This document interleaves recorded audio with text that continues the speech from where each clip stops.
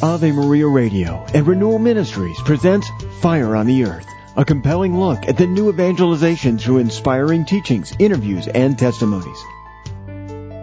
Hello, friends, and welcome to Fire on the Earth. I'm Pete Burak, filling in for Peter Herbeck this week, and we've come to the final day of the week, and it's been a good week. I've enjoyed it.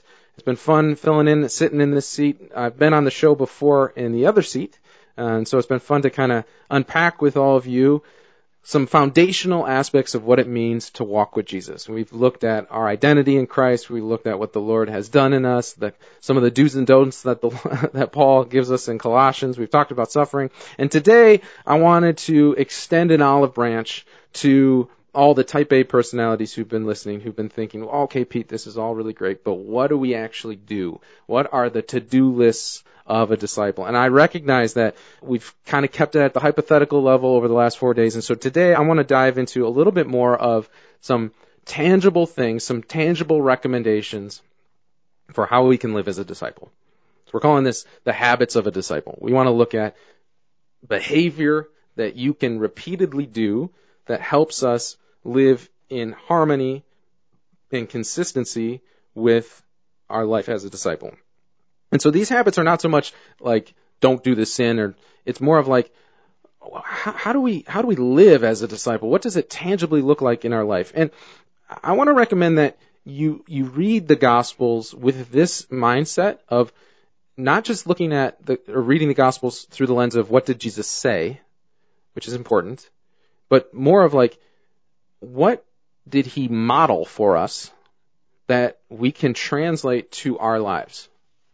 So, and get really practical about it. Like, just read the Gospels and say, like, what does Jesus reveal to us about what it looks like to be him and to be in union with the Father as he was united to the Father, to be led by the Spirit as he was led by the Spirit, to be in a family on mission, which is what he built around him, an extended family on mission.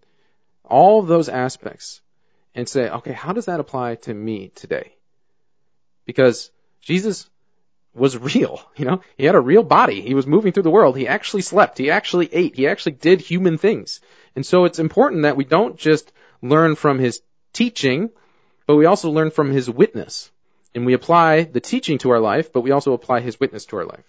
So, with that in mind, I've got kind of 3 recommendations for us today. The first one is, I think every disciple should have time every day of solitude and silence. Solitude and silence. Time where we are alone with God and silent before him. And I'm a father of 5. My wife and I are blessed with 5 children, 11 and under. So silence is kind of a construct for me. I think I know what silence is, but really I have to work to find time where I can be still and know that he is God. And so for me, actually, my best time to be silent is in the car after I've dropped the kids off at school. That about 15-minute commute from the school to the office is prime time silence for me and solitude. Yes, I'm out in the world. Yes, I'm driving a vehicle. Yes, I'm paying attention to the road bomb. But I am still, and I'm trying to have my heart directed towards him. And actually, driving helps me because it gives my body something to be engaged with while my mind is able to focus on the Lord. Solitude and silence. Why do we need solitude and silence? For a couple of reasons. One, Jesus models this for us. Multiple times throughout the scriptures, we hear of him going off alone to commune with his Father. Certainly at the beginning of his earthly ministry, he spends the days in the desert, alone in the desert. But then there's also times where he just goes alone to be with the Father. Because the noise of the world is robust, isn't it? There's constantly podcasts and radio shows and social media and phone calls and work concerns. And I mean, there's just so much noise constantly bombarding our minds and our hearts that are trying to inform us, trying to change us, trying to persuade us. And so we need to be able to find time every day to cut all that out and just be before the Lord. Bishop Scott McKeag from Canada talks about entering into prayer, saying a simple prayer, saying, Lord, let the real me encounter the real you. I just want to be before you, Lord. Because as we gaze on him, we see him for who he really is, and we see ourselves for who we really are, because we actually find ourselves in his eyes, not through just self-analysis. The more we kind of look at ourselves, the more often we lose ourselves, but the more we look at him and receive from him who we really are, the more we know who we really are. So, and the more we know who we really are, what happens is we get to see, kind of, we're naked before him, we're fully exposed for who we are, and we see ourselves as he sees us. What is developed is a compassion for others, because we go, oh my gosh, I need a savior. I'm broken. I'm wounded. I'm hurting. And you're healing me, Lord. And now when we go out into the world and we encounter other broken, hurting, and people who need healing, we don't judge. We have compassion, because it's like, yeah, you got problems. You've got brokenness. So do I. Join the club. And so solitude and silence actually builds compassion for other people in our life. The other thing that the Lord can do in solitude and silence is he can just put in us his living word. He can give us something that kind of burns in us that then he can invite us to share later. That a lot of times if we're just constantly talking, if noise is constantly happening, we get everyone's perspective but his. I mean, how often have you done something like that, where you end up getting everyone's perspective but the person you really most need the perspective from? And as a disciple, the perspective we are most interested in is Jesus's. And so only in solitude and silence, where we actually listen, can we learn to hear his voice. And then, as we've talked about during this week, it's learning to hear his voice and then doing something about it. So, solitude and silence. First habit of a disciple. And I probably should have said this at the beginning, but this is not a comprehensive list of habits of a disciple. This is the 13-minute version of some of the habits of a disciple. So the first one is solitude and silence. Second one is a disciple lives in community and builds community with other disciples. That very rarely in the history of the church is a disciple called to be alone all the time. Now, I recognize I just said solitude and silence is one of the habits. Well, another habit is regular times of not being alone, but intentionally being in relationship with other disciples. For two reasons. Well, many reasons, but two of the reasons why we need community is, one, for accountability. To have somebody hold us accountable to the life that we believe and that we're trying to live in. To the new man, to the new creation, to the putting off of the list in Colossians that we talked about earlier in the week, and putting on all the good stuff that the Lord wants to do in us. To have people who really know what's going on in our heart, where we can live in the light with other disciples, without judgment, without fear, without shame, but with truth. We need people who are able, because they love us, to speak the truth into what's going on in our hearts. To be able to say, this is what I'm dealing with, this is what I'm thinking, this is what I'm wrestling with or struggling with, and for somebody who is another disciple to be God's voice to us, to hold us accountable. And the second thing is to provide perspective. We need other disciples to see the world as God sees it. He gives us the grace to see the world as he sees it, but man, it's amazing how often he utilizes other disciples to help fill in the gaps or provide a different angle or slightly different perspective on something we know to be true, but he confirms in us through the witness and the words of somebody else. So community is vitally important so that disciples aren't these lone wolves struggling on our own, trying to figure it out all for ourselves. And the highest expression of this, of course, it's the church. The church is the body of Christ, the family of God on the earth, the community of communities. And the church is weak and hurting and broken when she doesn't create environments where people can be seen, can be received, can be challenged, can be healed, can be refreshed, where people can receive and extend perspective. So solitude and silence is vitally important to the life of a disciple, but also regular expressions and rhythms of community. And then the third is, you may have guessed this, but a disciple sees their life as a life that's lived on mission. And you say, Pete, what's practical about that? Well, here's how it's practical. Very few people are called to a mission that is different than the life they're already kind of living. What do I mean by that? Very few people are called to sell everything they have and go move to Papua New Guinea and preach in the jungles. Some people are, but rarely.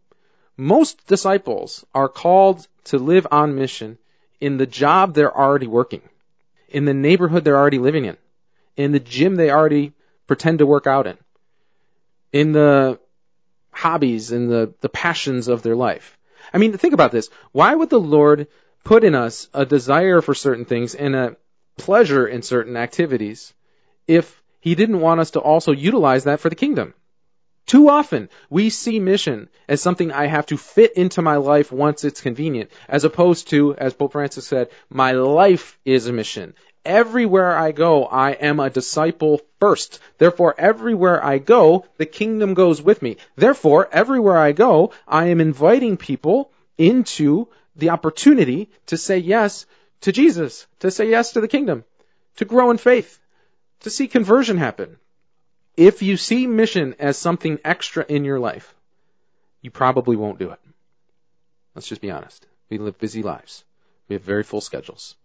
When mission is something that is just one thing that has to fit, we rarely make it fit.